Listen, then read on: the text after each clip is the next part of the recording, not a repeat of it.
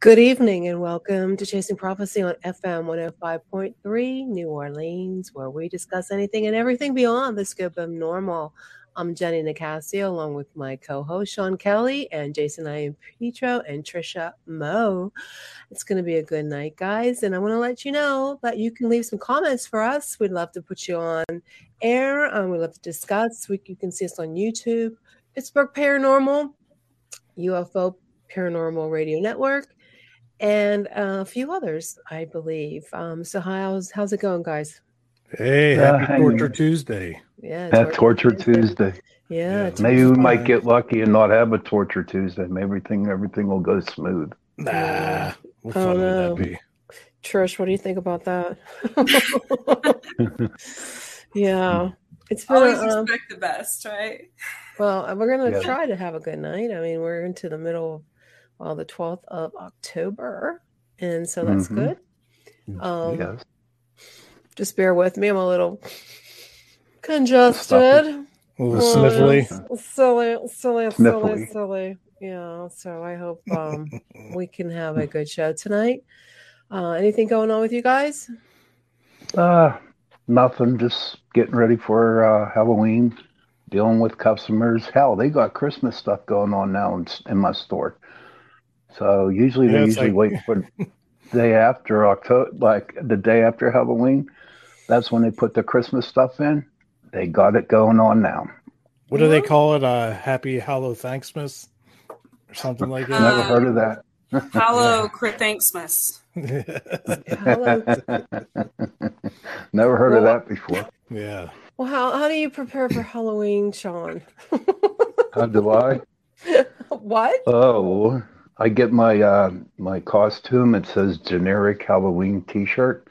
And I just budget ninja. No, my brother does. In fact, it looks pretty good this year. So I might take a picture and post it up on Facebook. Check it out. What I like to do is I usually wait till the day after Halloween when all the candy's 75% off. And, I'll just go scoop up a bunch of it. Yeah. There you go. About it. We're on the main road. There's no kids. They'll get run over. It's too dangerous. Trish, what do you do?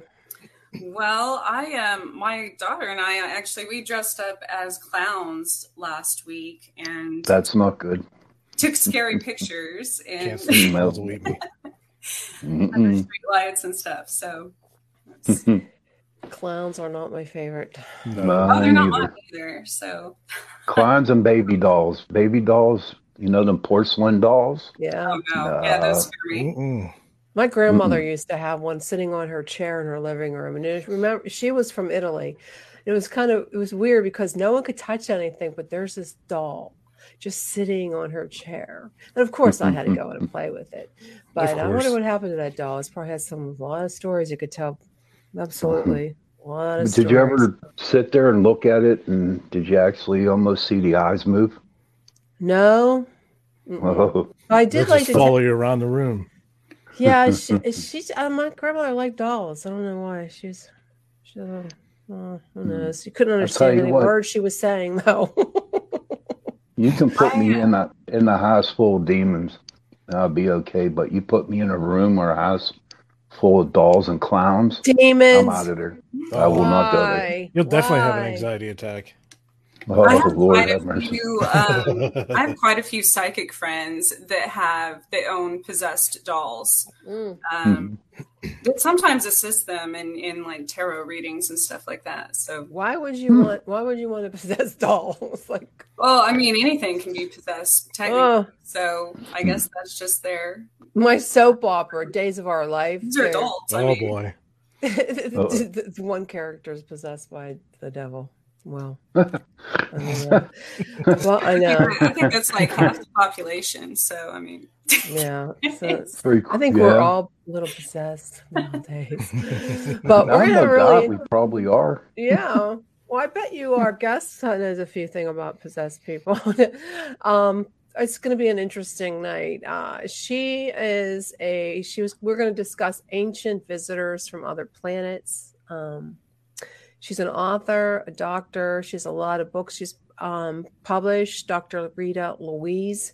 And her views and myths showing evidence of extraterrestrals. Now, you know how I like extraterrestrials. Yes, he's my best friend.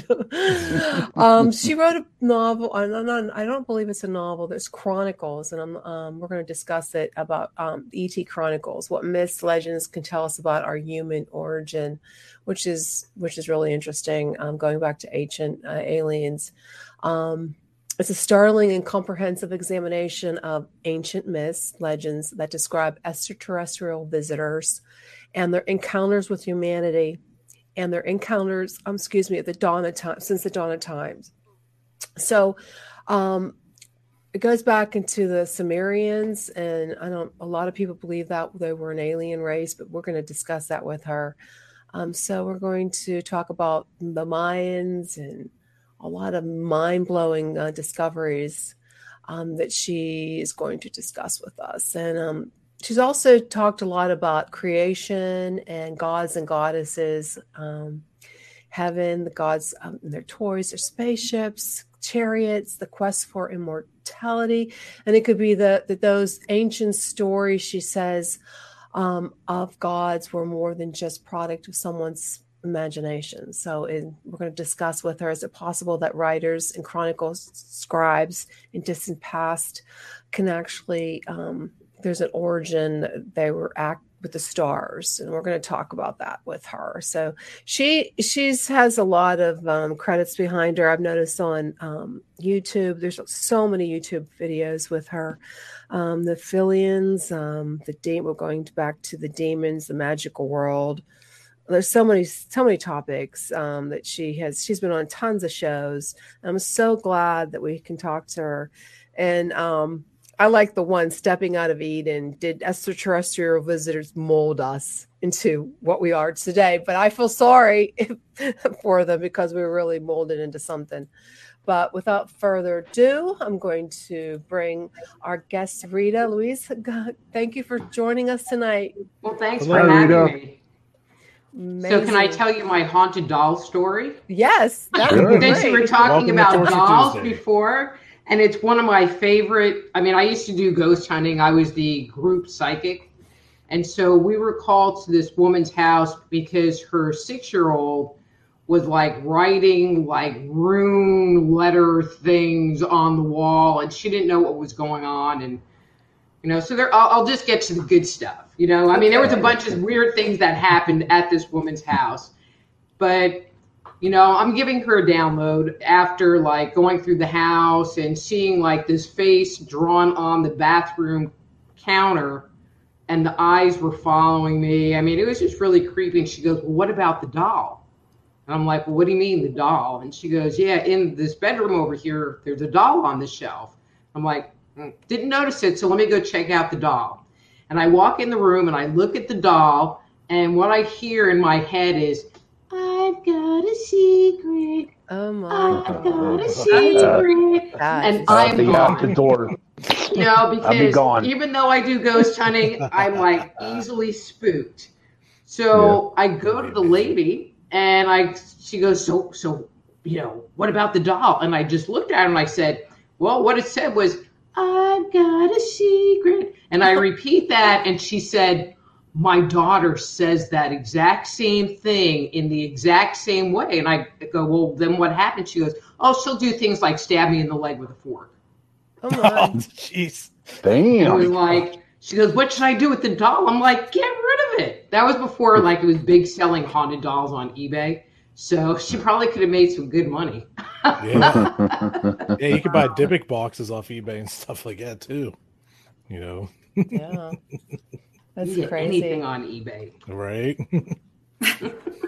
I saw something about a guy selling human bones like thousands of human bones that he had acquired from estate sales and stuff online. That's pretty really metal. That is metal. That was illegal. That's metal. You would think, but I guess he acquired them legally it was bones that other schools and places didn't. I mean, I think he's a teacher, scientist, or something. Maybe that's how. But still, there's been a huge discussion. Obviously. That's creepy. That creates a little bit of conflict, I would think. I'd like to buy a femur, please. Yeah, definitely. And a lot of them, they don't know where they came from, or it's crazy. Well, tell us about your book. Okay, so the book is called E.T. Chronicles: What Myth and Legend Has to Say About Human Origins. And what it does is, or what I did, I'll just say it this way. So what I did is I decided to take a survey of myths from around the world to see if there was a narrative that came out of it. Early on in my research, and this is what really led me into this whole inquiry, it was when the Mayan calendar hit, December 21st, 2020 or 2012, there were a lot of TV shows that were talking about it. And I remember this one in particular said, the Mayans talk about this date and they talk about it in the Hindu tradition, but they just dropped it. They didn't go into what the Hindu tradition was. They just made this one-liner. And I thought it was interesting that there was a parallel kind of narrative that came out of India, because, if you have something in America and you have something in India, that's a big geographical distance to have two stories that are coming true at the same time, to me. And, but then I did research and it really wasn't congruent with the Mayan calendar thing. But what I discovered in that was this story about this guy that gets on a boat and while the world is being destroyed, and the narrative sounded a lot like the Noah story. And I had heard over the years that there were multiple flood stories, and you can't see the little italics in here, that there were multiple flood stories around the world. But your general assumption would be, if I have a flood in my town, it's my flood story. If you have a flood in your town, it's your flood story. And there should be no parallels. There shouldn't be any similarities in the story because they're different. They're different situations. And so that's what I really started researching, were these flood narratives from around the world. And what I found was that there was a parallel, and I literally, I got a notebook and I took the major, righteous man is warned of a flood, that was one talking point, builds an ark, releases a bird. And I figured that I would fill pages and pages and pages with different variations of the story, or they would be completely different, or I really didn't know what I was going to find. And after this whole search, I was able to summarize the bulk of the flood myths in literally 2 or 3 sentences. There was a righteous, virtuous, or pious man, pick your adjective that you want to give to him, who is warned of an impending flood. He builds a boat, an ark, climbs on a leaf, climbs up a tree, climbs to the top of a mountain. The flood happens. In some stories, an animal, some are birds, some are other animals, are released to let them know that the water's receded. He's on the boat or the mountain with his wife. Sometimes there's an old man. And that's the story. And so you can kind of take which pieces, and they make the different narratives. And I just was flabbergasted because there's the same kind of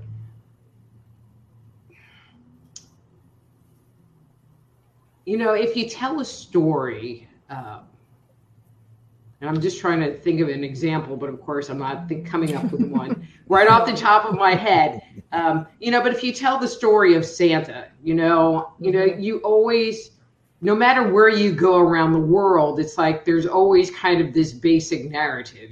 Santa was this guy, he lives at the North Pole, he hangs out with elves, he has reindeers, he flies around on December 24th, and boom. That's the Santa story.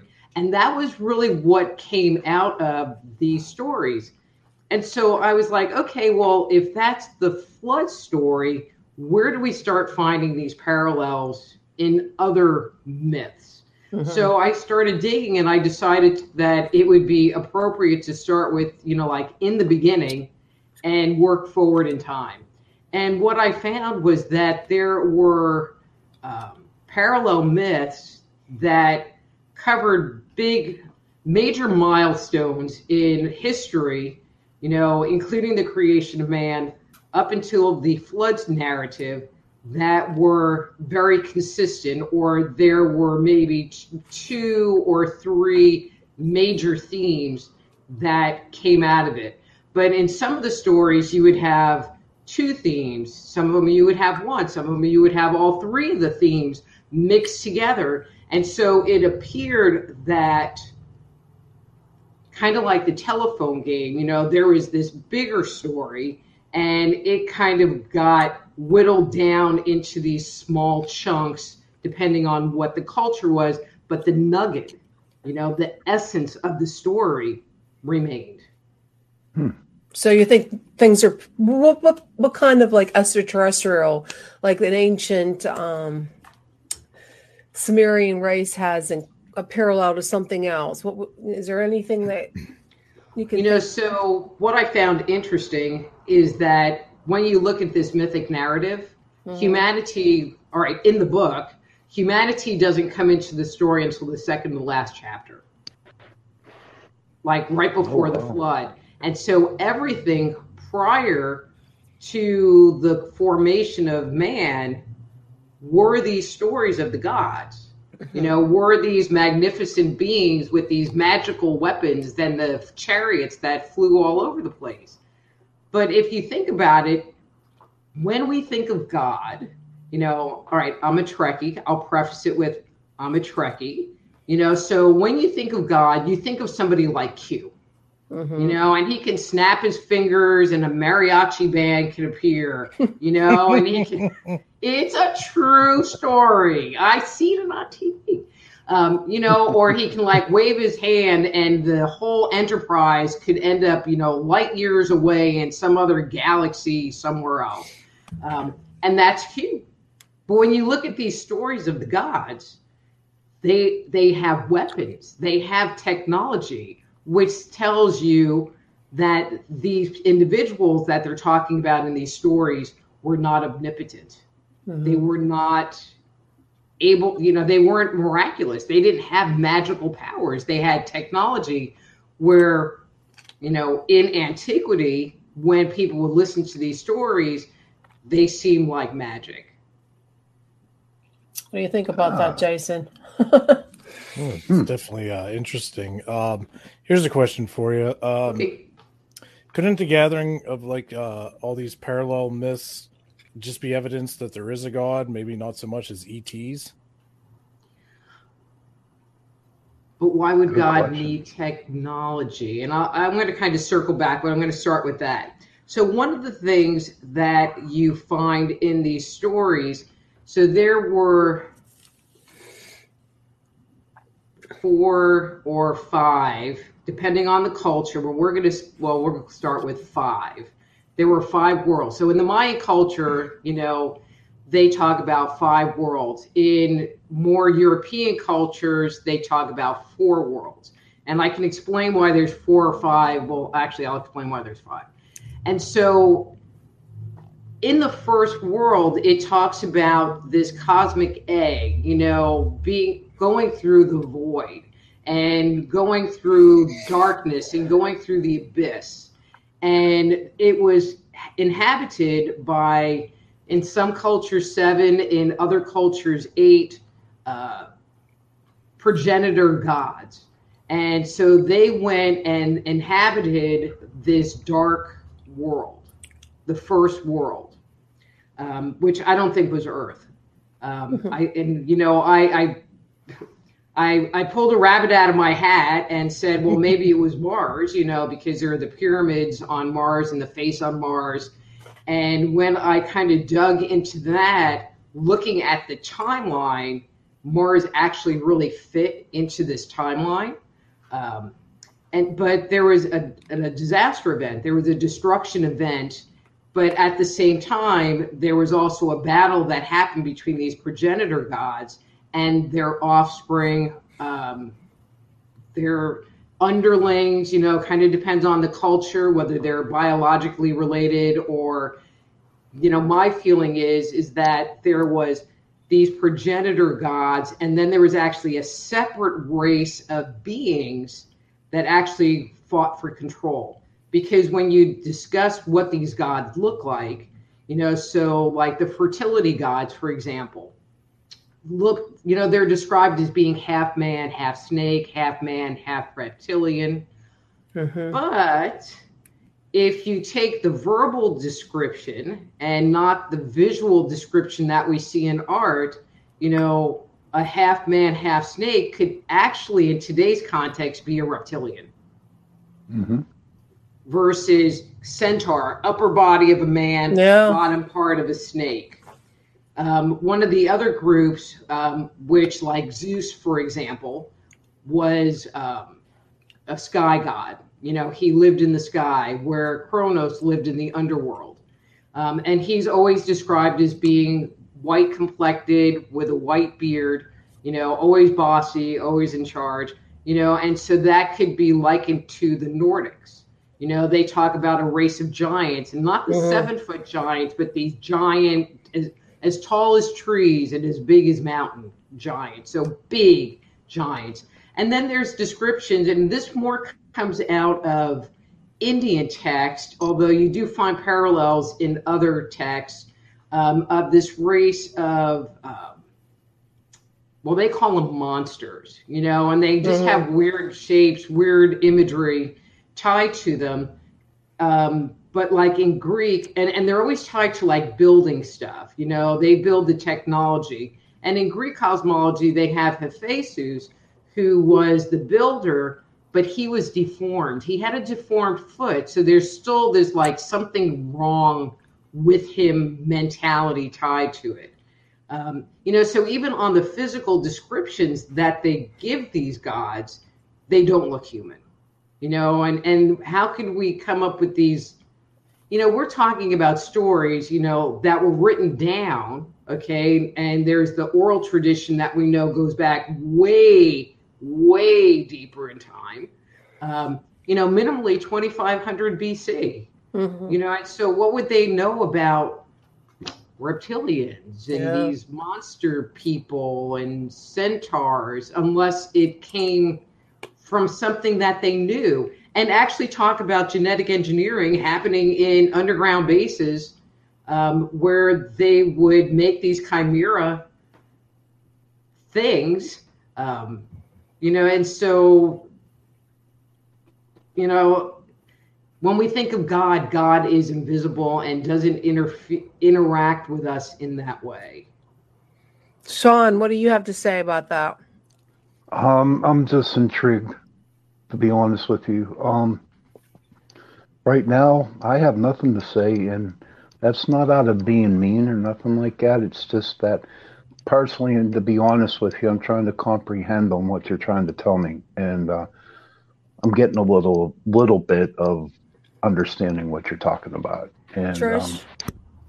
I was trying to look up the lyrics to this song. There's a band, I believe they're from Norway, called Wardruna, and I can't pronounce the song title, but it's translated to Healing Mountain, and it's about Odin and the journey of the human mind, body, and spirit up this mountain and through, water and everything that you mentioned earlier, being in kind of another parallel with Odin, I guess, and the Norway gods.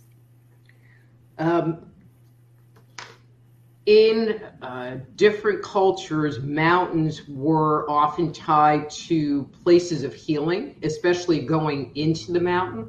So you have sites like the Bosnian Pyramid, and they have found that people that have gone in during their excavations, that, their knees bothered them or whatever, that they have come out actually feeling better. And so in Japan, they have that tradition that there are certain mountains that are considered healing mountains. Same thing in the Americas. Not really an area that I put a lot of research into, as far as his book is concerned. But there is that tradition that, the mountains have healing properties, or certain mountains have healing properties. And so that would make sense to me why they would make, there would be a tradition in Norse cosmology of tying, the gods to mountains and healing. That's Very interesting. Yeah. Yeah, it is. Go ahead, John. Sorry. You're talking about mountains and healings. I know whenever I'm feeling down and when I'm not doing good, I go to the hills in Pennsylvania, especially out in Cook's Forest and all that stuff like that. And it must be true, because when I'm in the hills or mountains, whatever they are, I just feel like I'm being rejuvenated. Like I'm just really, like it's like I'm with nature and nobody around, and I'm just bringing in all the energy from the trees, the animals, the plants, the waters, whatever's in there. So, I agree with that. Mountains and hills, especially in Pennsylvania, that they do cleanse me. They do bring me back down. Well, and different places have vortex energy tied to them. And I'm just going to make a personal comment, Sean, is, I just get the impression that you're pretty sensitive to what's going on, and just the ability to get away from everybody, gives you a chance to kind of rinse your space out, and then you can be in your space all by yourself and not with everybody else. True. I agree. I do need to be by myself. Thank you for that. Thank you. You're welcome. Rita, let's talk about the dark angels that you mentioned. Yeah. Okay. And when you mean dark angels, are you referring to demonic angels, like demons, or is there some other kind of dark force? So when, a different interview came up, which was just it was an hour-long debate about that title. And it was seriously? It was just a good title, and so, when I sit there and talk about dark angels, really what I'm talking about ghosts, so if you sit there and you talk and discuss non-corporeal beings, you can have spirit guides and angels and whatever on one end of the spectrum, and then you can have your basic everyday ghost, grandma comes to visit, and is hanging out, but then there are ones that are intention, which is something that I really speak a lot about, which is attached entities, and then there are ones that literally are demonic, or I've also interacted with what I would call extraterrestrial aliens, because they do not take on human corporeal form. Pretty rare encounter, but they're really weird and they're hard to deal with. And, as I like to say, they don't speak human, because it would, all right, back to my Star Trek thing. Humans are human. And so regardless of whether you can speak Japanese, you can convey a message to someone that only speaks Japanese, because we all speak human. But if we're trying to interact with someone that's a Klingon, they don't speak human. They come with a whole different value set. They come with a whole different mentality. And so trying to interface with them and understand what they want and what they need and why they're attached to someone and hanging around them all the time becomes a bit more challenging. And I'm very empathic to people's feelings. And so some of them don't really have feelings. And so tacking into why they're there becomes much more challenging. So when you have all these encounters with these dark angels and everything you're talking about, is there a certain place you're at when this happens, or you're on a investigation trying to find answers for somebody for something, or is it a dream state, meditation? How do you personally have all these encounters with the dark angels you're referring to? They're my clients. I mean, I've written on it. I've done videos on that topic. And so unintentionally, this was not the path I was planning on going down in my life. I have a lot of people that come to me and want me to do entity removal work, and, it is actually fairly common. But having an entity attached to you these days has become really kind of a knee-jerk catchphrase for my life isn't going well, so I must have an entity attached to me and creating all this bad luck. 20 years ago, it's like, oh, well, it must have been a past life. And everybody would write everything off like, oh, well, I have this past life karma that I'm clearing now. And, today I have an entity attached, and sometimes, your life just sucks. And you're working through stuff. She's right. It's just sucking right now. Throwing all kinds of lemons, make it lemonade. Yeah, absolutely. Well, and I think, are you guys familiar with the concept of thought forms? No, I've never heard of that one. Okay, so a thought form is when you believe something so strongly you can actually manifest it into the physical world. Yeah. Oh, okay. So people that believe in curses, like I don't deal with cursed people because I don't believe in curses, so I just can't get into that whole you created this for yourself because now you're worrying that you have this curse and it's impacting all of your life. Robert the Doll. It's Robert the Doll. Yeah, that reminded me of that. And so with this like connection to everybody having an entity attached to blame everything on, I think people have created thought forms that support this thing happening, and they may or may not actually have an entity attached. And then they get attached to it, and they don't want to let it go, and it just Yes. It's How just about weird. the type? Now I've dealt, I've been in the business for over 30 years, and I've dealt with entities and stuff like that. And a friend of mine who taught me, she said that, and I believe it said, if you're totally negative 24/7 and angry, and you just have so much negative energy, that the energy of all that negativity coming out of you actually forms your own little. You just keep attracting more. Yeah, it just forms. It's a spirit without a soul. Do you know what I mean? It's just a blob of blackness that follows you everywhere around. Have you heard of that before? I've seen it. You've seen it? It's really hard from a psychic point of view to separate out what's actually an entity and what's a thought form. And I'm getting better. One of the things that I've noticed is that if it's a thought form, it's not as defined, because usually I can sit there and go, it's a male, this is his age, and get pretty clear information about, who this person is. Not that I think that they would know who it was, but, pretty clear information. And if it's a thought form, they tend to be kind of like a shadow spirit, they're kind of wispy, and I do a lot of energy work. And one of the things that I'll do when doing entity release work is ground the spirit. And if it's a thought form, the thought form will actually just ground out and disappear. Where if it's an entity, they're like obnoxious and they don't go anywhere.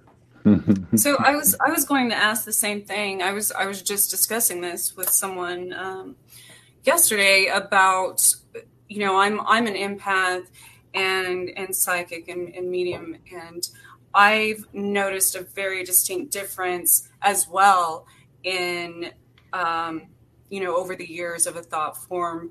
I didn't know that was the term for it, or an actual entity, because of the way other things in that person's environment react as well. It could be kids or animals or things like that have a very, especially animals, their reaction to a thought form versus an actual entity is very distinct. I don't know if you've experienced that as well. Like I don't really, I don't go into these people's houses, right? So it's like I don't really have that kind of interaction with them. But I could see where it would be different because they're not the same. Right. And I think a lot of people misunderstand that grandma could be visiting, or your dead twin brother could be visiting and watching over you. And that's okay. They're not like some evil, people have activity in their house and it freaks them out, but it's not necessarily bad activity. It's, True. I lived in this house and there was Tom, the guy who lived in the backyard. And so he lived in the house and didn't die in the house, but lived in the house till he died.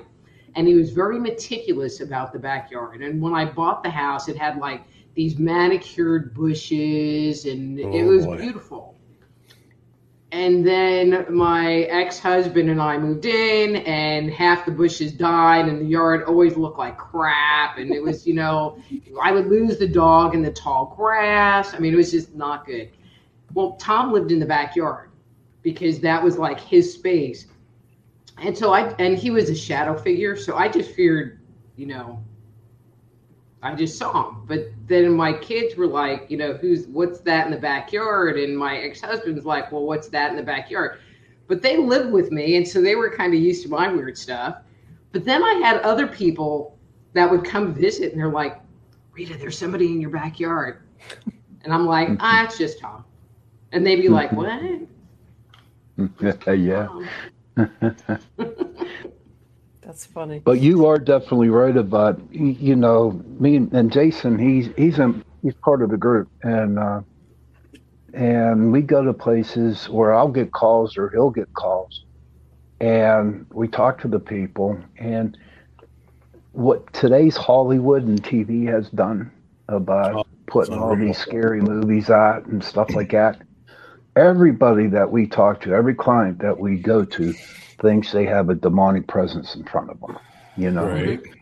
And then we go in and it really isn't demonic. You know what I mean? Like you were saying before. So I blame Hollywood and I blame the TV shows for putting all that into the people. Well, there was that one movie that came out, The Lady in the Black Dress. I remember, and we were just like, the next day I got 30 emails saying that everybody has the woman in black dress in their house. And I'm like, after the 30th you should have showed up at their house in a black dress, Sean. So, and, I stuff like that is really like a blessing and a curse because it raises people's awareness. And so less, I've always been pretty guarded about sitting there going, well, I do ghost hunting, or I work with people with ghosts or I do psychic stuff because, it used to be really taboo. But now if you say to somebody, oh, well, yeah, I've done ghost hunting, they're like, really? Tell me about it. And so it's changed the mentality, but it hasn't really given people real information. Right. And so it's kind of a blessing and a curse in that way that people are more aware that ghosts are real, but they don't really understand the real nature of them. And then they just get scared. Yes. Because they're, I agree. I'm going to say, like Sean said, a lot of people think, it's demonic entities, and I don't even think we've really encountered any actual real demons. It's always been, it might have been a previous homeowner or a relative or somebody, or a grumpy spirit, just a grumpy spirit, that came through a portal, just causing some stuff. But as far as actual demons, finding them, I don't think unless Sean's found a couple, I personally haven't encountered any actual demons. I've encountered poltergeist, but not actual demons yet. Well, dude, when we were at the Blair House, did we not, would you consider that demon when we were down there? So that thing was weird.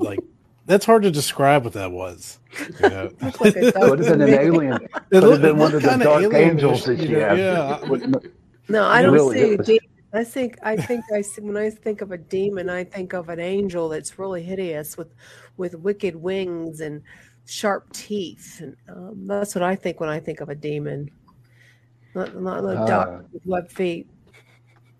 Well, I mean, they'll present in a lot of different ways, you know, but to me, it's more about their emotions and their intentions.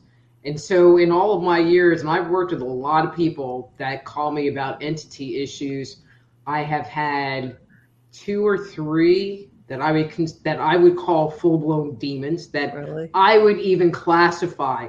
And that doesn't even count the alien ones, which are weird. You know, this is what I would consider a full-blown demon, and I've had 1 possession. Mm-hmm. So it's not really... No, was it a typical possession like you see on the... Did you have to call an exorcist? Yeah, like the exorcist. Like, were you yourself possessed, or was it a client? It was a client. Okay. So this was like when I first started... Well, it wasn't when I first started my business, but this was like before I started doing the ghost hunting, before I really started doing any spirit release work. You know, so the universe brings you what you can handle. And so he actually contacted me because he was having an issue about weight loss. Well, what? And it was a guy, you know, and talking about woo-woo things with guys and chakras, they're, you know, maybe we'll go there, maybe not. And woo. And so, that's funny. That's a good one. And so, you know, he's talking to me about the weight loss thing. And so I'm looking at him and I was like, I go, okay, well, I don't want to be weird here, you know, because I'm open to whatever their body's going to tell me and whatever I'm going to see. I go, but you have this wormy thing that is sitting in your stomach. Oh my. And it's controlling you. And I go, so it's not that you can't eat. It's because you don't want to eat. And this thing is making it so that you're not hungry. And he just looked at me and he went, exactly. Wow.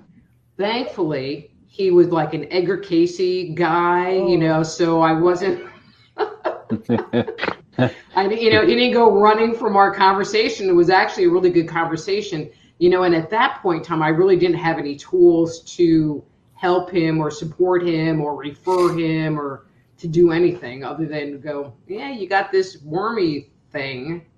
I mean, it was just weird because it was like right in his belly button and had this big old round head with eyes. And alien. Alien, yeah. But old baby usually if an entity is attached to someone, they will sit inside the auric field and be right here. They do not come inside the body. And so when they come into the physical body, that's when you have a possession. Like when someone channels, you know, like Ramtha or whatever, they will bring the spirit into their body. And so if you don't want the spirit in your body, but it's there, you be possessed. But you'll be surprised that there's a lot of people out there that I have talked to and dealt with that want that to happen. They want to be possessed. Why? I mean, it's like, why would you want to do that? Like it's a new trend or something. Well, there I don't is know. this new trend they call walk-in spirits, you know, that people want. They consider it their ancestors and basically the same concept, you know, as channeling. But then there's the people who don't know a lot about what they're doing and try to invite that. And I think that's where it kind of gets... Well, and that's, I mean, a lot of the clients that I've had, that has been the issue. They have, all right, I haven't had any Ouija board people, which is fine. I was just going to ask about that. Well, and I don't even think Ouija boards are that dangerous. You know, it really depends on your intention. But I've had several people that did automatic writing, you know, and several people that were trying to do channeling. You know, and I won't mention this person's name because they're not doing this work anymore. You know, but there was a very well-known author who would tell people to call their angels in. You know, if something's going wrong, if you're having a bad day, call your angels in. You know, but if you're having a bad day, what you're looking for is to get information and answers from a vibration that's higher than your vibration.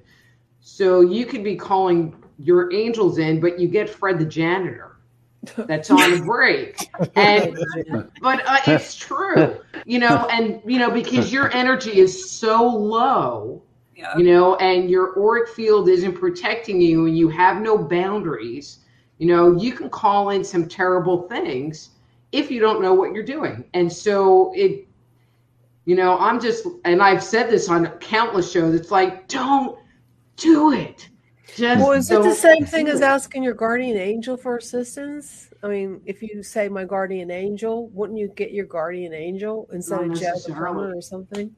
Not necessarily. No, I mean, if it's a negative entity, and it's narcissistic and it wants to suck energy off of you, it'll be like, hey, I'm your guardian angel. Oh, shit. Hey. Yes. Oh, yeah. Absolutely. Come on. Yes. Let's chill. What if you call like Michael, Archangel Michael? You're going to get Archangel Michael, aren't you? Not necessarily. No. Really? Mm-mm. There are some people that actually make that connection, but they work on that connection while they're in a good place and when they have good energy. And so they recognize that vibration. But if you're in a bad place and you're doing like the 11th hour, I'm calling in Archangel Michael, it might be Michael, it might be Michael from Detroit. What's that? Yeah. Michael Myers. Michael Myers. Well, that would be kind of fun, having Michael Myers hang out. But no, once they come in, it's like, depending on what's going on, they can be really challenging to get rid of. Mm-hmm.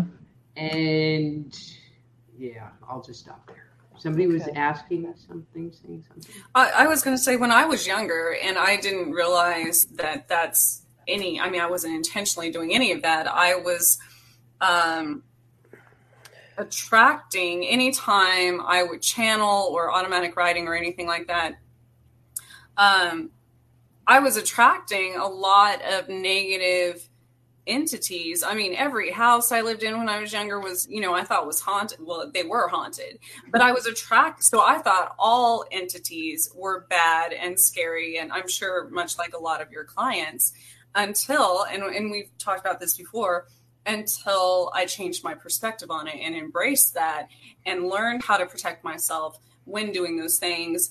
And also learned, how to raise the vibration in my house, how to raise the vibration in my own body, stay healthy, things like that. So I was no longer attracting these negative entities, because they do a lot of, people don't realize how much damage they can do, to your household, to your, kids, pets, mentally, physically, all of that. So that's a huge, and people aren't, I don't think no one's aware, because no one like you said, it's very taboo. So people don't like to talk about what they're afraid of. And especially publicly, to other people, and for something that so many people don't necessarily believe in. But, as I always tell people about interdimensional entities and spirits and everything like that, it's the same as it's like my dog can hear thunder before I can. That doesn't mean it doesn't exist. I've never seen a hurricane, they still exist. So it's one of those things that, but yeah, I've never seen my gallbladder. Right.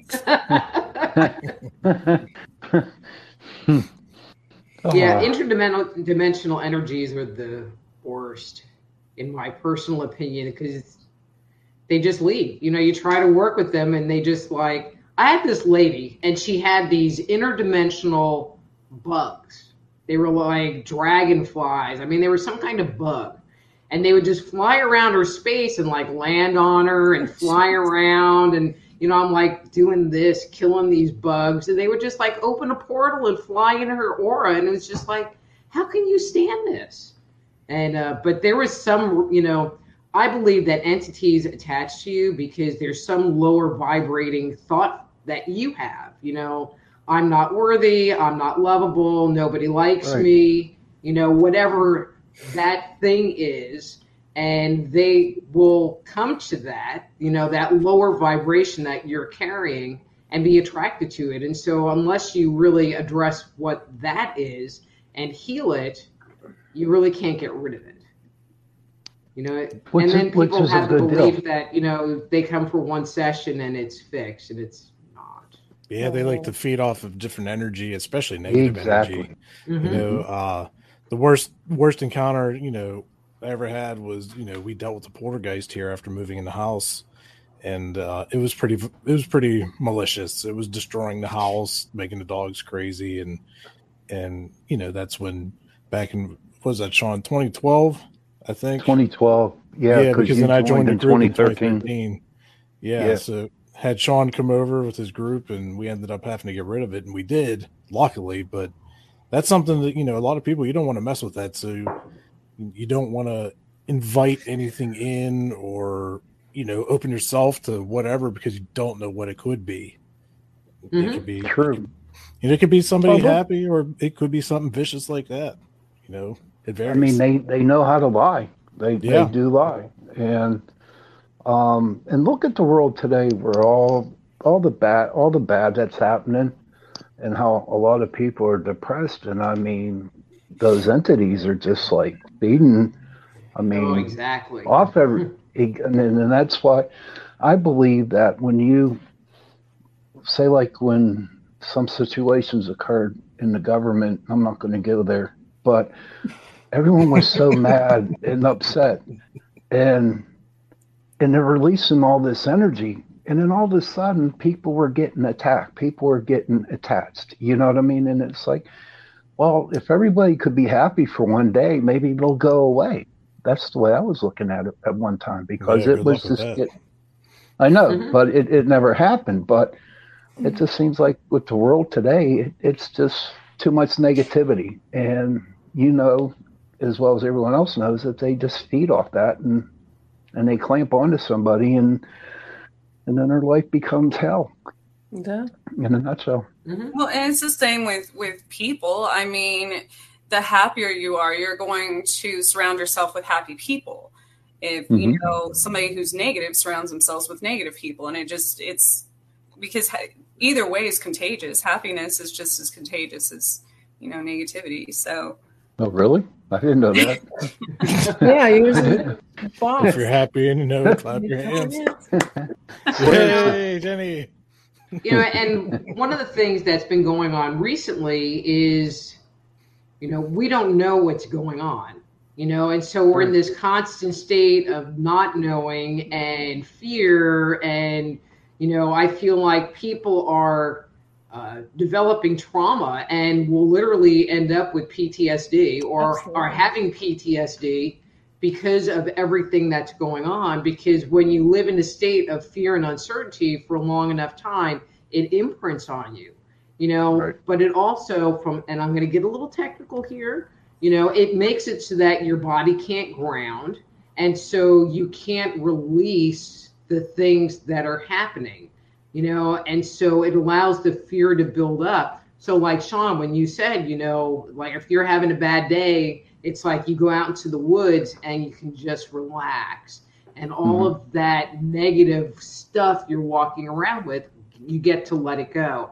You know, so, but if you're locked up in your house and you can't get out and you can't be around your friends and you're worried about money and you're worried about this and this and this, it's like it just sits in your head and you just ruminate, but it makes it so that you're not grounded. And that just opens the door to anything that might be traveling by that wants to attach. Yeah. Well, if anybody wants to see Sasquatch, I'll let you know what wood Sean's in. Take some pictures. Well, what's your insider guide to ghosts? I saw that you mentioned that in your bio. Yeah, so it's my book, Dark Angels, an Insider Guide to Ghosts, Spirits, and Attached Entities.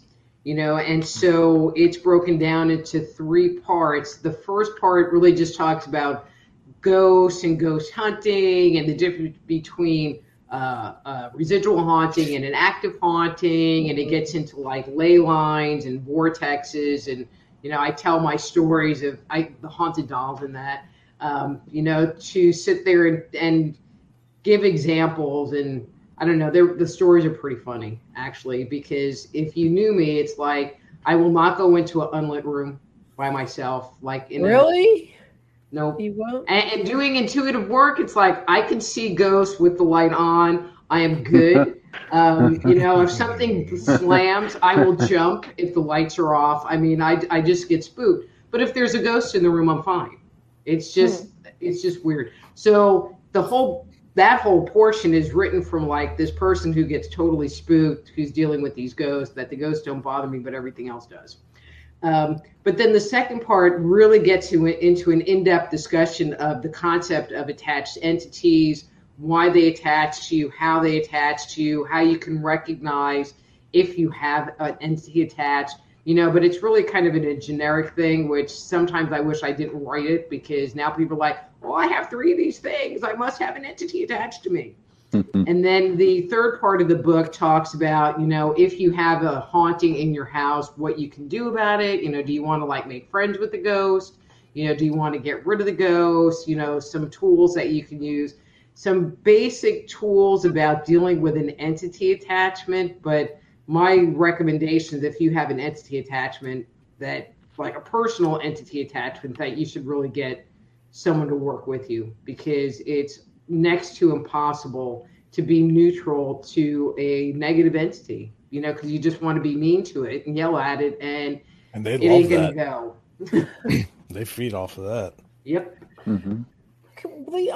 Look, I always got intrigued with I might be pronouncing it wrong because it was in my books, my trilogy about aliens. The Nephilim, is that how you say it? Nephilim.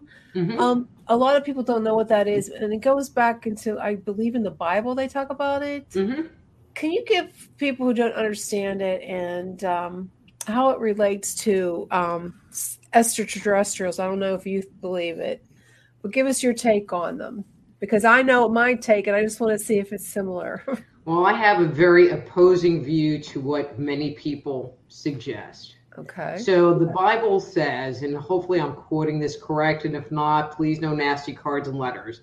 But it says, in those days, the Nephilim walked the earth, and then the sons of God mated with the daughters of men, and their offspring were the Geborim, the men of knowledge and renown. Okay, so that's the quote. And so the word Nephilim is from the Septuagint, which is Greek, and it means giants. Okay, and so if you sit there and look at this history, which the Bible does support the history that I present in this book. However, you can't have like this God fighting that God in a battle for the earth with multiple gods, because there's only one God. So you lose a lot of context, but the core concepts are very consistent. And so if you look at the chronology, there was a race of giants, which were the 7 to 9 foot, 12-foot giants that were created prior to the creation of humanity. And so it would make sense with that statement, in those days, the Nephilims, quote, giants walk the earth, and so I think that that's a true statement. And then there's the concept of the sons of gods and the daughters of men, and I battled with that one for a really long time. I didn't have an issue with the Nephilim concept. And I was just like, okay, well, it's just some weird biblical story, and it's only like 2 paragraphs, little paragraphs. Yeah. But then I found a parallel, and I'm all about parallel stories in the Ramayana, which is an Indian text. And without giving you the whole Ramayana story, which is long, in it, there was a race that were called the Vanara. And they were a mix of godly lines that were mated with the apes and bears of the earth. And so Vishnu, their supreme god, knew that Rama in the future would be having a battle with the demon god of Lanka. Okay. And so Vishnu told the different gods that they should come down to the earth and mate with the apes and bears of the planet, which has been interpreted to be ape-like men. So my thought is maybe they were mating with Homo erectus, or some very, very early species of humanity. Because we're talking, somewhere between 2 million, 2 point something million and 780,000 BC. That's kind of the window we're talking about. And so in the biblical story, the sons of God, which are gods, come down and mate with the daughters of men, which are humans. And in that story, the gods come down and mate with these ape men. In one story, God suggested that it happened. In the other story, it's considered a very untoward event. But the net result was that in the biblical story, you have the Geborm, the men of knowledge and renown, but they're demigods. I mean, if it's the sons of gods, they're demigods. So in the Ramayana story, the Nara, these half god, half men. So if your father was the god of architecture, then you had these advanced engineering abilities. One of the named characters in this story is Hanuman, and his father was the god of wind. And so it gave Hanuman the ability to jump very vast distances. So he was able to jump from mainland India to the island of Sri Lanka in one leap. And so they had these superhuman abilities because of this mating of gods and men, and advanced knowledge. Do you think there's some living on Earth now? Half? You mean hybrids? Yeah. I mean, it's possible. I don't think that the gods left. The way that things seem to appear in a lot of these stories, especially once humanity was created, was that they would kind of do upgrades. They give us the next level of technology. They gave us fire. They taught, and then there's a big window. And then they taught us how to do agriculture and use plants for medicinal purposes, and then there's another big window. They gave us bows and arrows, another big window. They taught us how to build structures. And so it seems like there's a very cyclical process because you have these points of very high creativity, and then it drops down to practically nothing, and then another peak. And so there are those that suggest in the UFO community that, they're still here. And to be honest, it's like based on their cycle, which has been, every 5,000 to 10,000 years, I mean, they're kind of due.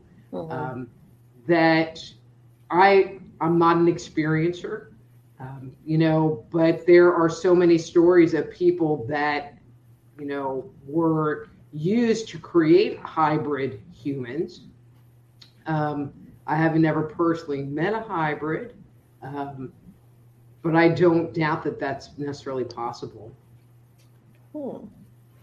So for anybody that's listening and stuff, what would you recommend for people that are interested in getting involved with like mythology and, everything we've been talking about? Is there like a certain starting point that you would recommend, like start here, then work your way to like this kind of thing? Well, they could just get my books. I'm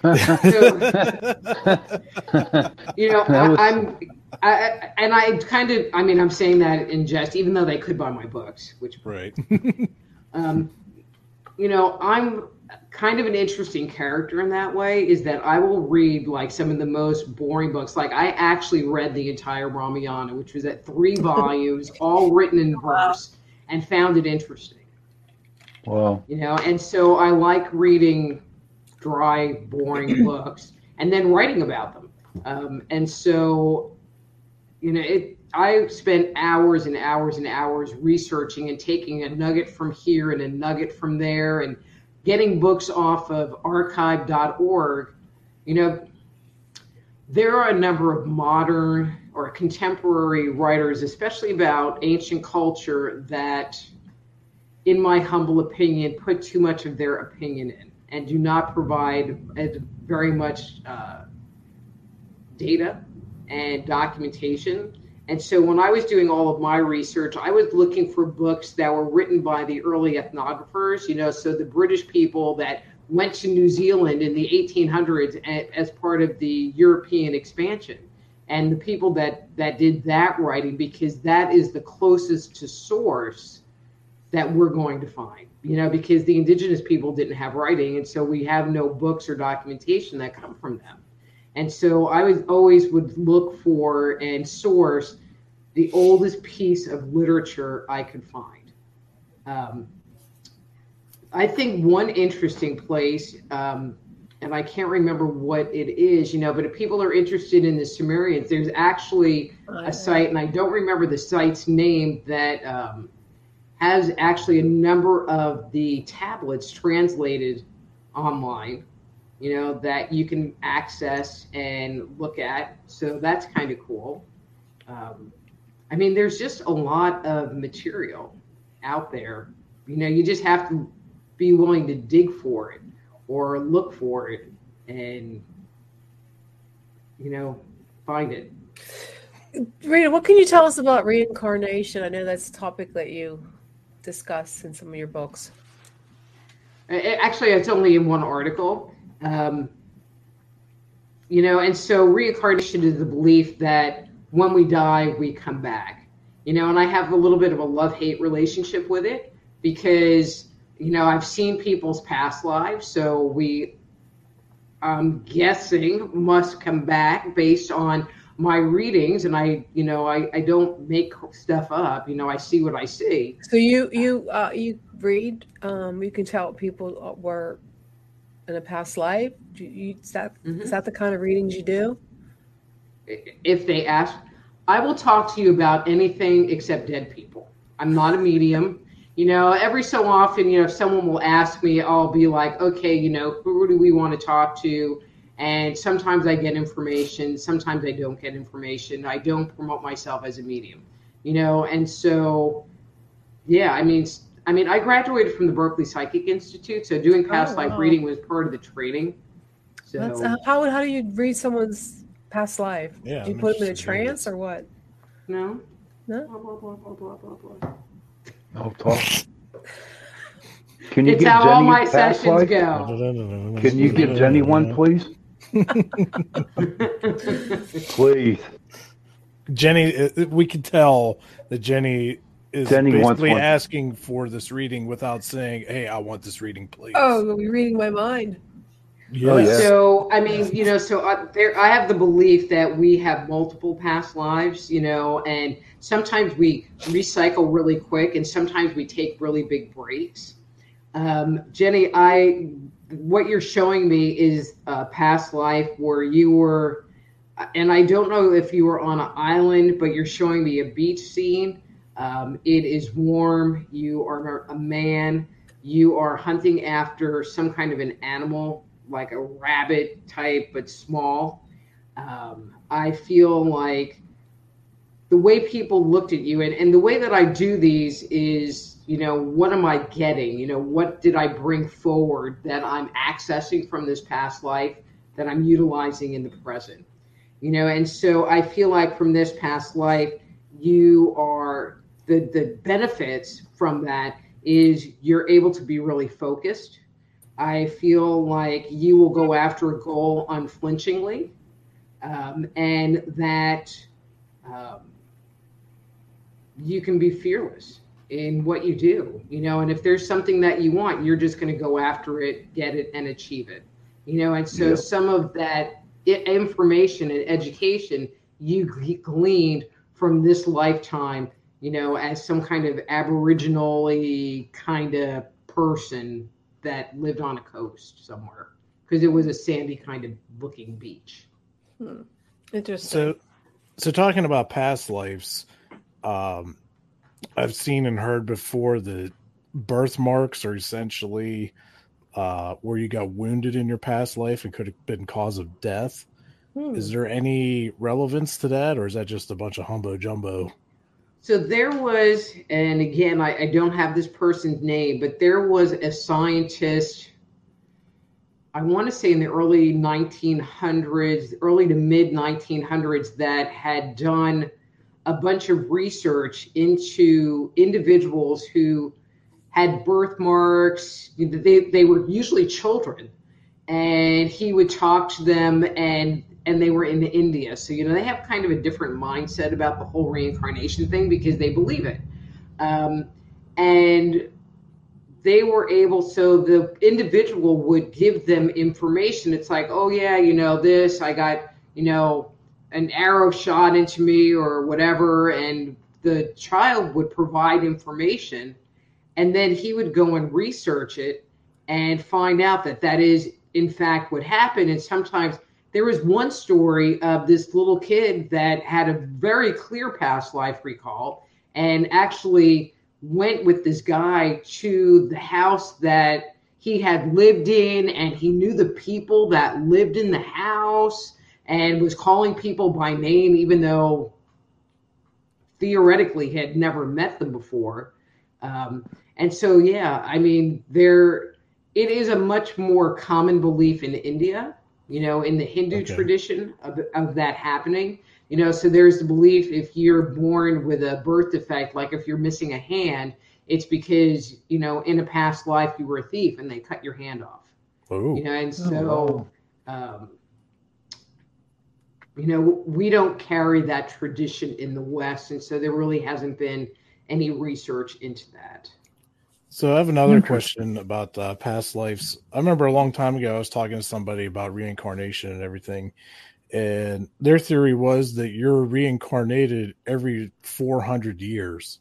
Now, do you know if there's like a certain number of years? Does that seem accurate, or it could be thousands of years? I mean, I don't think that there's any set time limit, it's 400 years. It's time for you to go again. What I have seen is that, people will recycle during periods.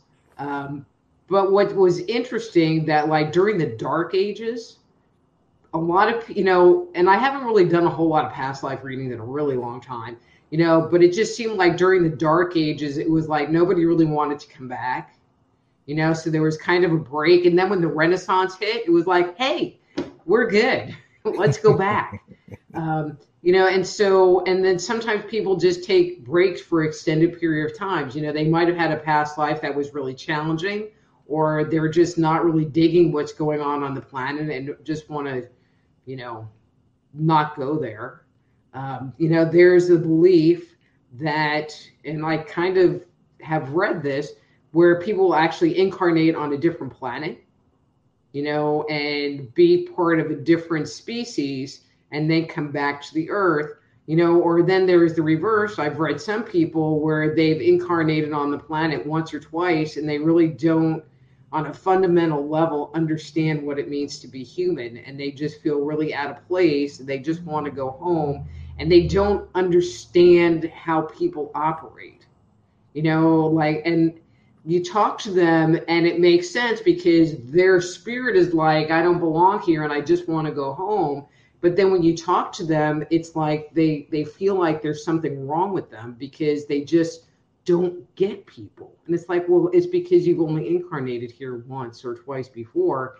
And so you haven't really been fully indoctrinated into what it means to be human. I mean, because many people on this planet have incarnated since, the planet began, since human life began. I mean, there are some major stepping points that you see with that. So with all the spirits and ghosts that are roaming the earth and, we investigate and everything, do you feel like that a lot of them are spirits waiting to be reincarnated because energy is not created nor destroyed? So we're just transferring energy, into spirit world, and then later on they come back as another human or the same person hundreds of years later, whatever. And how does that fit with does heaven and hell fit into this theory at all? Or, is there so many spirits that might go to either of those places or to be reincarnated, or it's just it's a lot of stuff to I know try and think about. And I was having this exact conversation about heaven and hell with a girlfriend of mine 2 weeks ago. I don't know how heaven and hell fits into this whole thing. I mean, because it seems like you should either have heaven and hell or reincarnation. Right. And so from a very fundamental level, it's like, okay, another Star Trek thing, that when we die, we change our frequency and we move into a different time-space continuum. And so they can see us, but we can't see them. So now we have everybody moving in slow motion. And so if that's what happens to us, which makes it so that grandma can come and visit, then, does grandma hang out in heaven? Is it like the neighborhood bar and she goes there and it's like, I'm going to go visit my kids and travel across town? I don't know. You know what I mean? I just don't know. There was the first part of the question, but I don't remember what it was. So I'll just. Trish, do I have anything to say? You're quiet. She's on mute. So I know an interesting thing, which I'm actually currently studying because I'm not to that level as a hypnotherapist yet, is the Akashic records. And people are able to access that or past lives through hypnosis and hypnotherapy, which is really interesting, aside from having somebody read that or access it in that manner or having a dream or anything like that. So that's something that I've currently been studying and hope to be able to do one day. I have had one session myself being hypnotized to access that as well from my past lives. So what did you come up with?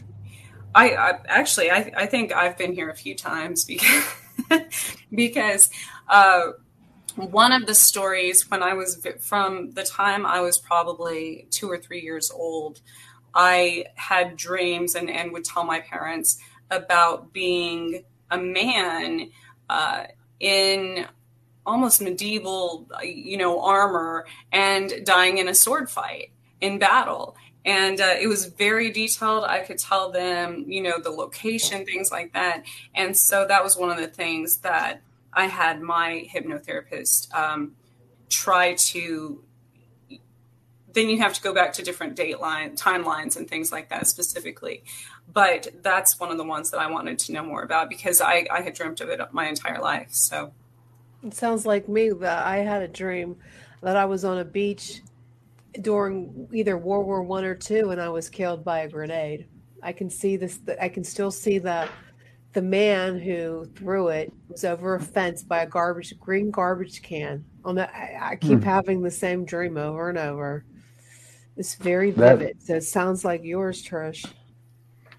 Wow. Well, and I think that it's interesting when people have something like, I got blown up by a grenade, with a guy throwing it over the fence, because you hear all of these stories. It's like, oh, well, I was Cleopatra in my past life. And it was like, well, how many Cleopatras were there?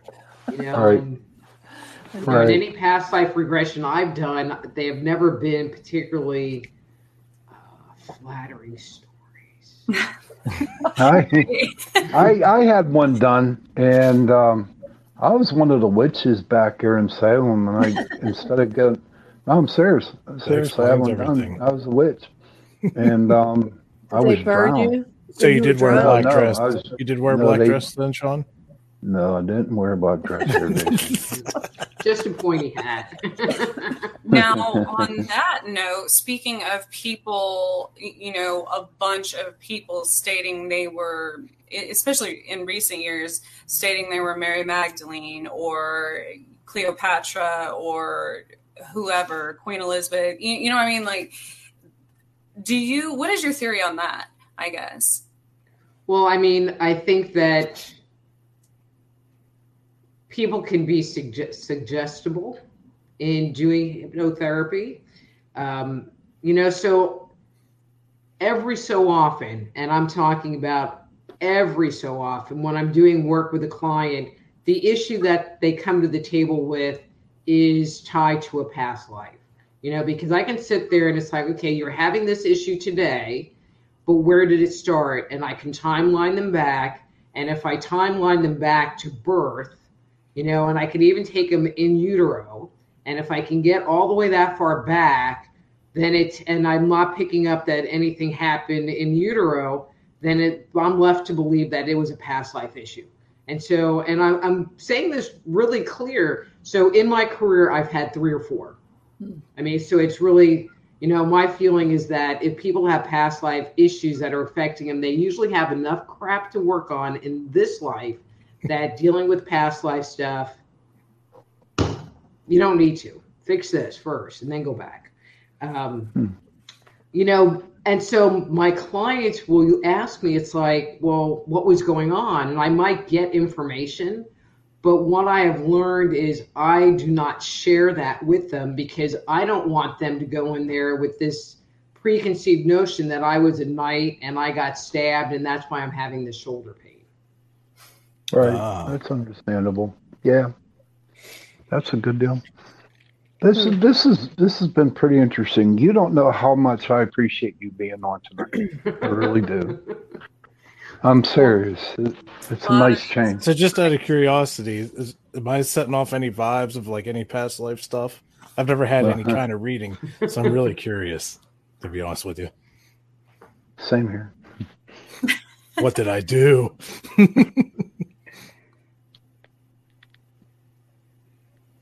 Do you really want me to say it out loud? Oh. Do it. Do it. I gotta hear it. Yeah. Well, let me ask you this question, Jason. Sure. I mean, stick with me, kid. So, have you had issues with feeling like you've lost something? Like not, like there's something that you really want, but it becomes unattainable. Does that make sense? Yes and no. I see the point of it, but I've always like, are you talking like physical, like going and getting something I've been after kind of thing? Is that or? Okay. This is what you're showing me, and maybe it's something that's going on right now, and I'm a little embarrassed to say this out loud because you're going to be embarrassed. Well, no, you're going to be embarrassed by what I'm going to say. Oh, boy. But you're showing me this picture of a little girl, maybe in the 20s. She's probably 4, 5, 6 in that area, and blonde hair. She's wearing a blue gingham dress, and she lost her doll, and she's very, very, very upset. So that's why I was asking you about the loss. So I don't know if that's something that's, because sometimes I'll see past lives about something that's kind of going on very contemporary, as opposed to Jenny's where it's like, really, this is who she is. But that was the first one that jumped out at me, was just this emotional pain because it was her baby, and so,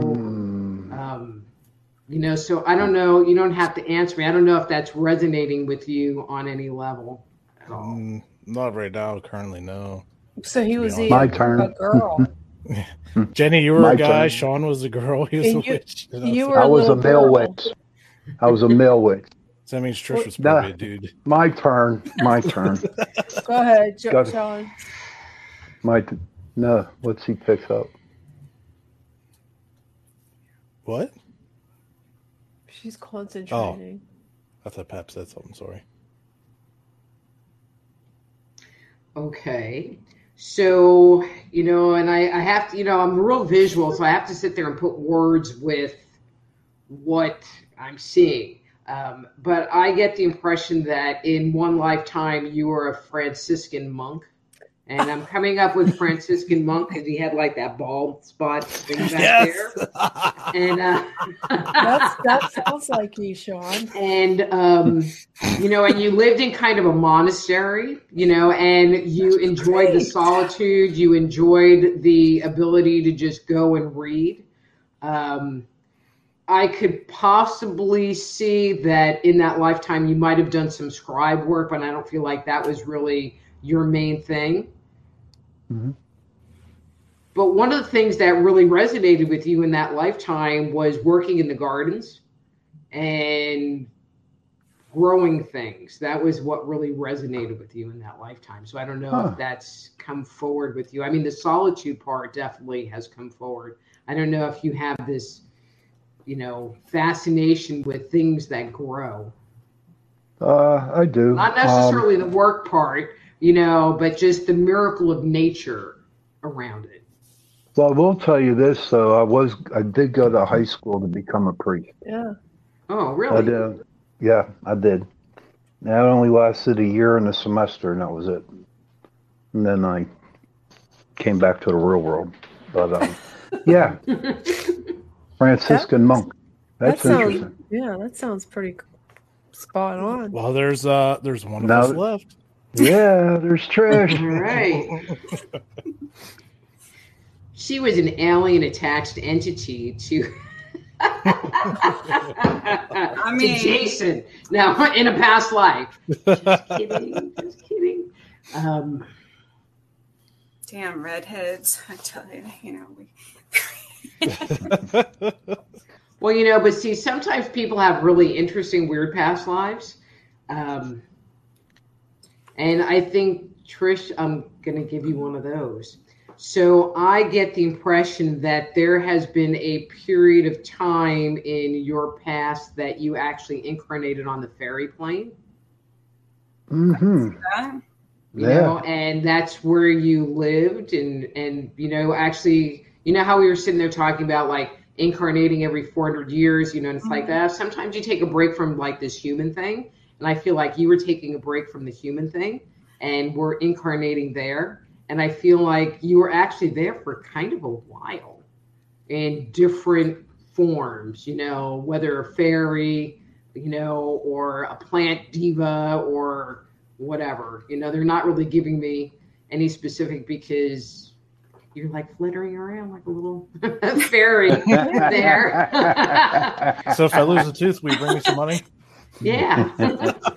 So it's interesting you say that because even in this life, you know, as from the time I was a little girl, I've always, and other people, natives and spiritualists and psychics and everyone has always told me that, and I felt it myself as well, that I've been very protected by forest spirits and fairies and even numerous different types, you know, and I've always closely related to plants and animals and things like that as far as the trees, you know, everything like that. So that makes sense. Well, and I'm just going to kind of follow up with that. You know, you bring a lot of wisdom about how to interact with that energy into this lifetime. And so I feel like you're kind of like looking for your place. And that might be more your place because it becomes very innately to you, that knowledge and that wisdom, because it is you. Yeah, it's nothing I had never studied it. It came naturally, you know, and it always has. So Sounds good. Jason, don't you have something to say? Yeah. I do. Yeah, you know what you had this morning with your coffee? Oh, well, thank you, Jenny, for reminding me as I'm sipping on some of it right now. We would like to send a thank you to Carnation for sponsoring our second hour of our show. We appreciate it. It's delicious. Make sure you get out there and get yourself some. There's Jenny showcasing some of their fine product. Be sure to get your Carnation. Thank you, Jason. You're welcome. Thank you. So, Doc, I'm gonna call you Doc. I forgot your name. I'm right there in front of you, Sean. I know I can't see because I'm blind. I'm you got your glasses on. You better not get behind the wheel of that car tomorrow. Shit. I'm blind. I have no hope. No. What really I got you started in this? Did something personally happen to you that got you on this path? Maybe you said it before. I don't remember. But what got you going on writing books and stuff like that? Well, it was definitely not what I was planning on doing with my life. But, things go mysterious ways. So I'm just going to blame it all on my mom. So growing up, so you know how usually you get your allowance for like doing chores around the house kind of thing. Yeah. So we didn't get an allowance for that. We had to read a book every 2 weeks and we would get our allowance. And even as a little kid, I was not interested in reading fiction. So I think I've read one Nancy Drew book and just really didn't enjoy fiction. And so, I was in 5th grade and started devouring the archaeology and anthropology department at the library. And I went to Catholic school, so it wasn't very popular. And I would turn in a science fair project, about the tree of life, starting with algae and all these branches with humanity at the top. Yeah, I didn't get anything. And then, so then I date myself, but there was a TV show, and some of you will recognize it, that was The Amazing Kreskin. And he was a mentalist, and he had ESP, and he could read your mind. And it was like a variety show. And so I loved that show. And then there was another series that played around the same time, which was called The Sixth Sense, which wasn't the movie. It was Gary Collins played a college professor who ran the parapsychology department at the college. And so he would go into a room and he would touch the glass, and the image, the ghostly spirit of the dead person would appear and give him a clue as to who the murderer was, and he would go somewhere else and get a psychic impression that, Mary is going to get in her car and she's going to drive down Highway 1 in California, down those swervy roads and fly off into the ocean. And he would stop her in the nick of time. And I thought that was the coolest thing. And so I decided when I was about 12 that I wanted to be psychic, and moved from the archaeology and anthropology department in the library to the psychic department, which was about 20 books, and that's it. It was next to the witchcraft stuff, which was like really off limits. And and I've never stopped, so I've been studying this material for forever, so doing psychic metaphysical stuff has always been a passion. Archaeology and anthropology, which I put myth into that category, has always been a passion. I grew up in a haunted house. It spooked me then. They still spook me now. And so it's all good. That's awesome. Thank you. Thank you for sharing. You're welcome. That was cool. But what about you, Jen? I'm just saying if there's any comments for Rita before we let her go for the evening. Listeners have any questions? Now's your chance. Yeah. Anybody? Quiet out there in comment land. It's a quiet night. Yeah.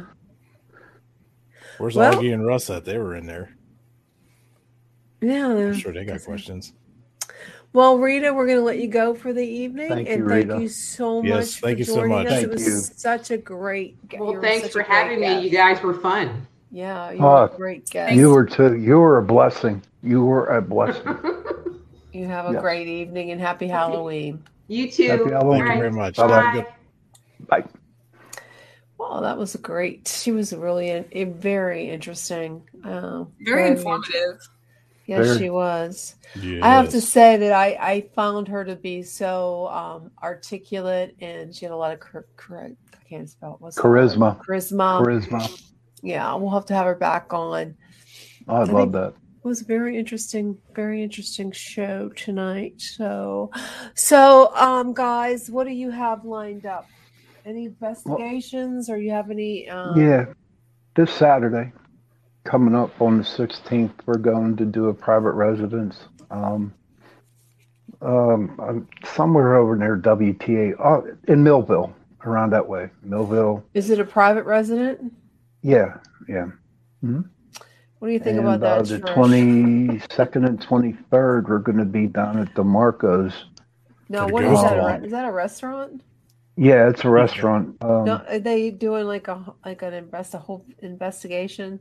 It's like groups of people come in for we'll take people. There's a ghost walk that goes on in Uniontown where people go around, check out all these haunted places, and DeMarco's on one of those stops, and people will come in, and whoever's there from our group will take small groups and do a small investigation for about 15 minutes with them, give them a little history about the place. And it's kind of interesting down there because when you get to the upstairs, there's actually a noose in a chaseway, a rope noose. Really? That somebody actually hung himself on a long time ago, and it's just remained there ever since.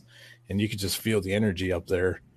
But a couple years ago, we had a lot of success with different methods with K2 hits and the flashlight method with people coming in. It was really cool, and it was exciting all at the same time. So we're looking forward to that.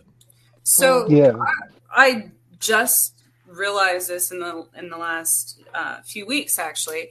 I was going to mention when it comes to communicating with spirits that have died by hanging or by decapitation, they come across much, much differently than other ways of dying, I guess. It's very strange.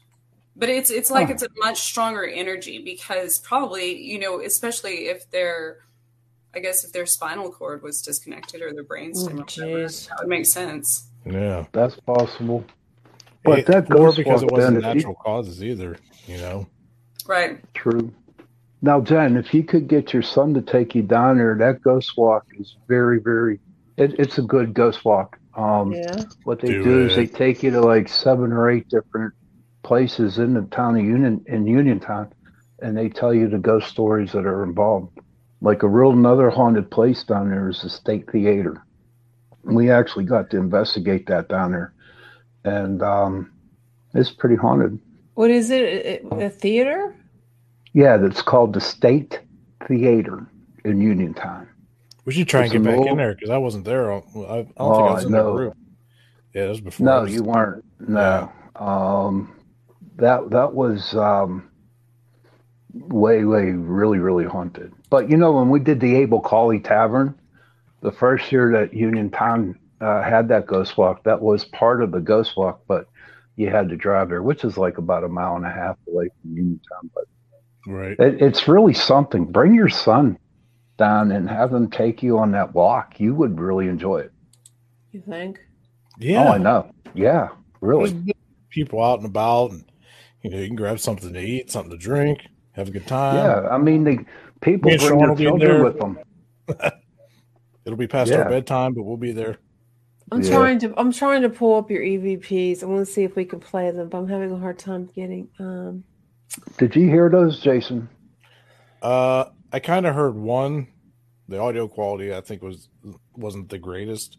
Well, that was back in 2006. Yeah, but I don't know. I have to send it. Trying to get the code. It's kind of hard because I have to go through 100 different emails. I mean, on the now the third one, I didn't understand that, but when you hear the one where you hear the girl's voice saying, "I love these houses," or "these houses something," that was done on Blue Mist Road. And if you know Blue Mist, there's no houses except that one that sits up the street. When you get to the crossroads, there's one, but you can plainly hear that girl saying, the houses, something about the houses. I'll tell you what, I'd like to live in that house that's in the woods right there. That'd be a sweet place to live. That would be really sweet. Yeah. Oh, that mailbox that's on the road going down there? Yeah, That's their mailbox. Well, I figured that. And every time they go down to get their mail, they find all kinds of crap in their mailbox. Yeah, probably because the kids go up there and I can't do it. We all know how teenagers are. I don't think you're going to be able to hear it on my computer. We tried this before. Right. For some reason, it doesn't. And my phone went dead. So hey, Trish, what are you going to do for Halloween? Oh gosh, there's so many things I want to do on Halloween. It's my favorite holiday. So right. Probably, I usually end up going to a cemetery somewhere, just because that's what we do, and not out of disrespect at all, but because the veil is still thinner right now, so a lot of times I'm called to different locations like that for no reason. There's always a reason, but. So basically, you get into your car and go, and wherever you end up is where you're supposed to be. Absolutely. And then it'll turn out that whatever message I get there ties to so many things that came to me during the week or, a few days prior or whatever. So it's like a calling. You pass that candy? It is like a calling. It's okay. I usually take, do something with my kids earlier in the night, but because they still dress up, I don't usually stay home and pass out candy. They go trick or treating or to family functions, things like that. But then after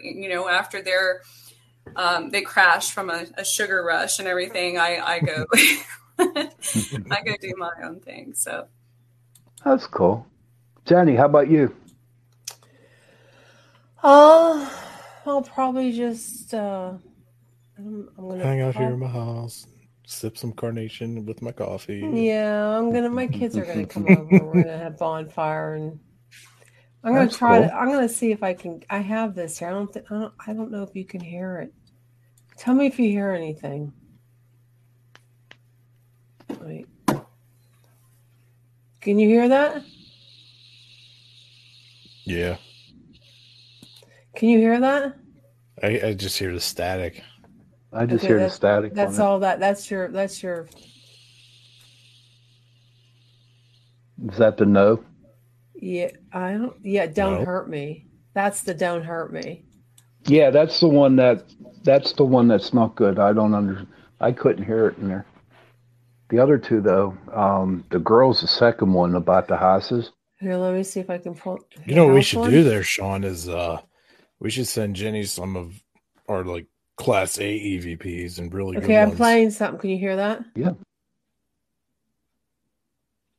No. I hear a clock. Nothing? No. Nothing. Let me turn it up.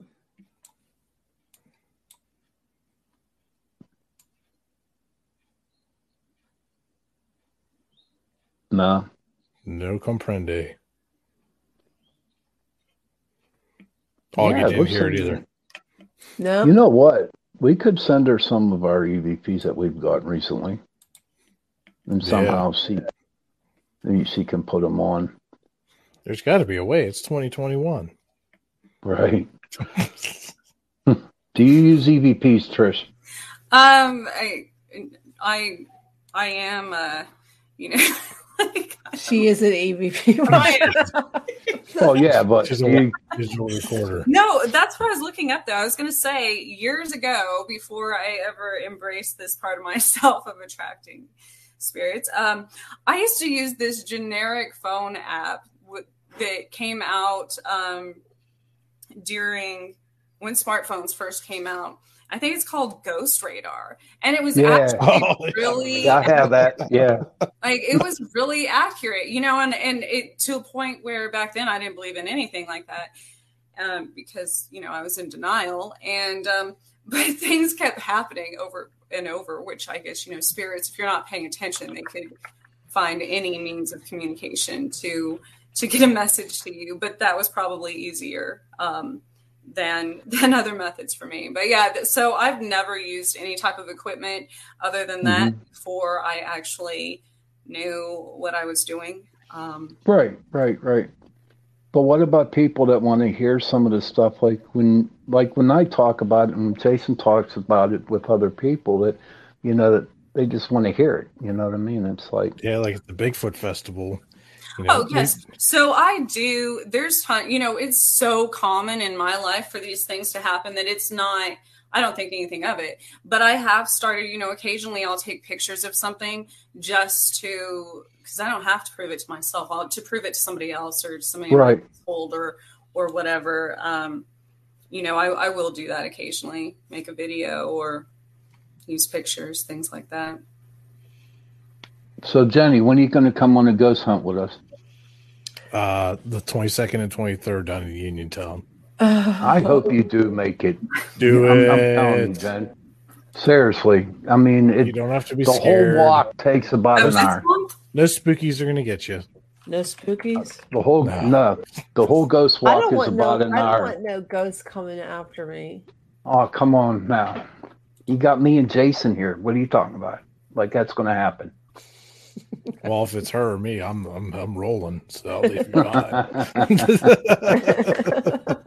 But no, even if you don't go down for that ghost walk, and somehow, because Uniontown is like, it's a really nice old haunted town, and DeMarco's, they have the best food in town. I'm telling you, it is so good.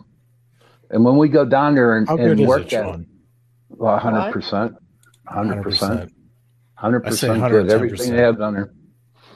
Their wings, burgers, steaks, and they're reasonable price too. Like steak or your kind of steak? They're steak. Russ will get that. Yeah. Oh my God. I have the best crew in the world, Jenny. I wouldn't trade them in for nothing. Maybe some real steaks, huh? It's an inside joke. He's in the mood. You're getting late, man. It's time for your bedtime. So. Yeah, 5 o'clock comes early. I get to work late tomorrow, so I can sleep in. Trish, you ready to do the show next? Or you don't want to if you don't have to. Oh, tonight? Yeah. You don't have to. You tried that last week and then you couldn't make it, Sean. Sean. I'm sorry. You're supposed to. If you don't want to do it. If you have don't to want ask to do it. her a reminder. I did. Right. I asked her every. You know what? Well, how about next week? Okay. You said that last week.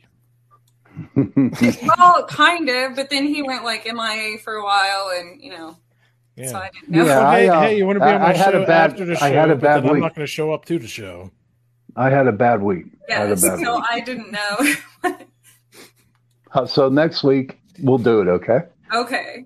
Can you guys hear this? Wait, let me see.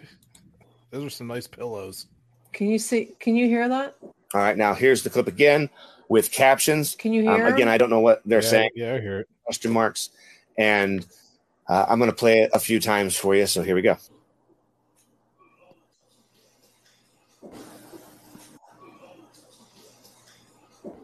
I don't hear anything.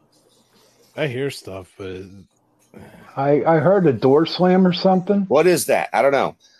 But it sounds like it's in the room with us, and it also sounds kind of strange. It doesn't sound like a normal voice. I thought it sounded like when it comes to these EVPs, I've noticed that they have like a very strange, almost like a phasing sound to it. When things are out of phase, it has a weird sound, and I'm not sure if that's where these voices kind of hang around. Because I know that they're just under a frequency or above. I would say probably above a frequency than we can hear.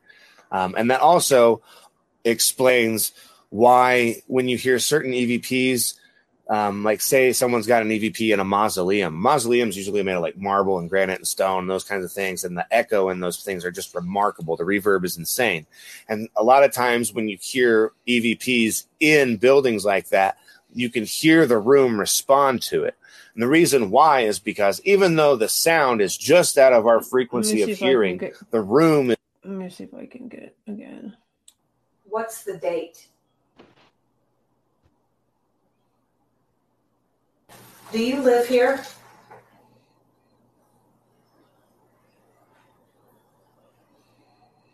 What's the date?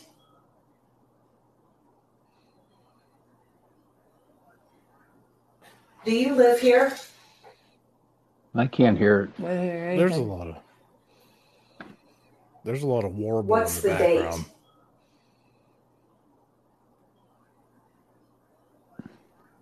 All right, now here's the clip again with captions.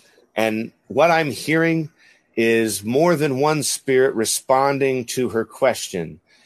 Sometimes they're a little bit more audible than others, but I'm definitely hearing what I'm putting up here on the screen for you. So here it is again.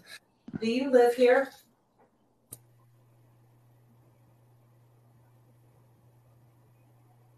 What's the date?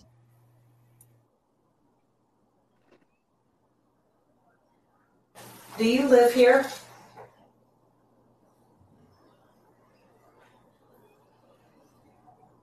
What's the date?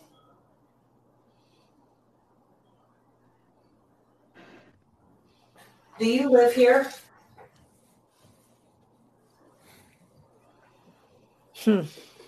Yeah, I don't know. The date. I don't know either. I don't hear anything, but you know, it could be because we're through a broadcast or whatever. But I don't know if any of you noticed, but if you listen to that warble in the background, Yeah, that's all digital audio noise, or like using a noise suppressor to try and make whatever's coming through more clear. So it's just, to me, it sounds It's like not a pure EVP. No, it's not a pure one. Let No. me see one more, and then Right up next to the camera, and it's with. Aim it past so I can go a little bit. Who is this guy? Did you look him up on YouTube, Jenny? Yeah, I heard that. Mad that I'm here?